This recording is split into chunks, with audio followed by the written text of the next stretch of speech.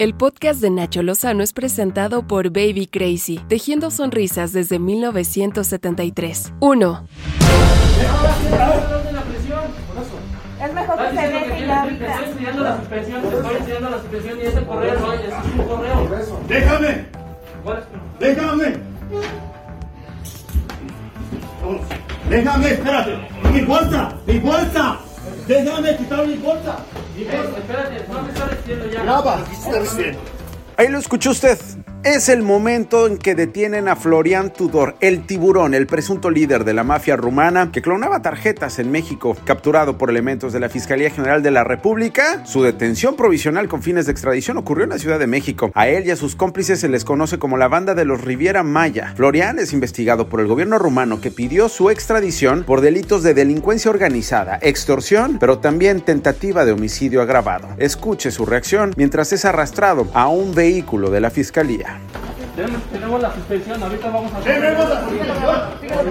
¡Están levantando! ¡Están levantando! Síguelo grabando. ¡Me están levantando! No, policía. Graba y me están levantando. ¿Qué? ¡Déjame! ¡Déjame! ¡Me están levantando!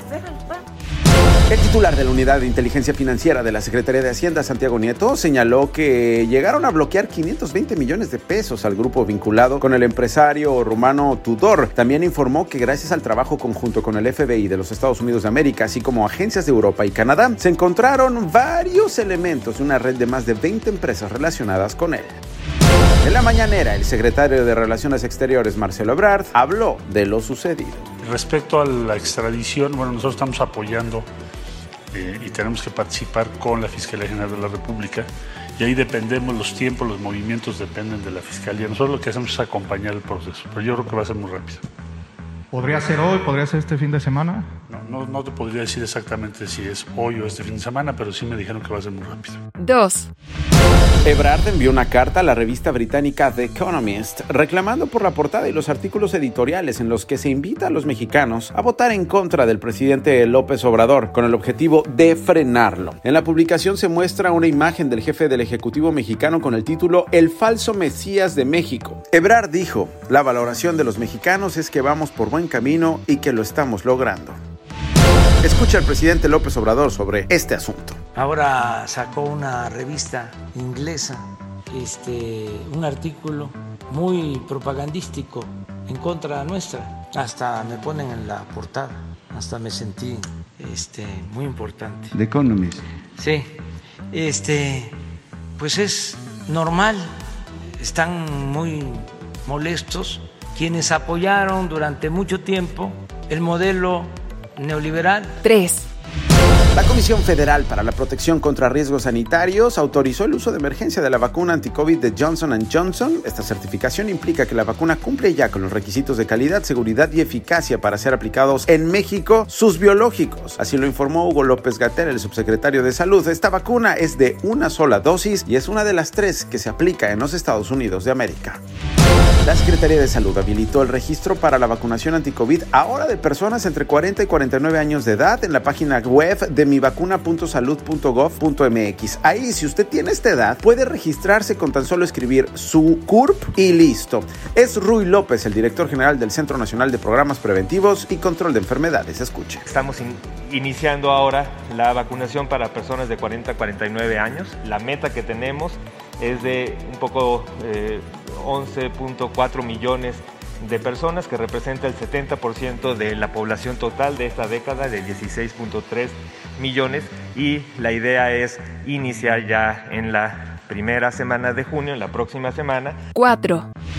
El gobernador de Tamaulipas, Francisco Javier García Cabeza de Vaca, que fue desaforado por la Cámara de Diputados y cuenta con una orden de aprehensión en su contra, suspendida, eso sí, provisionalmente por los delitos de lavado de dinero y delincuencia organizada, participó ayer en una reunión virtual con la secretaria de Gobernación, Olga Sánchez Cordero. Al término del encuentro, García Cabeza de Vaca salió de la casa de gobierno donde permanecía desde hace 8 días y regresó a su casa sin dar entrevistas.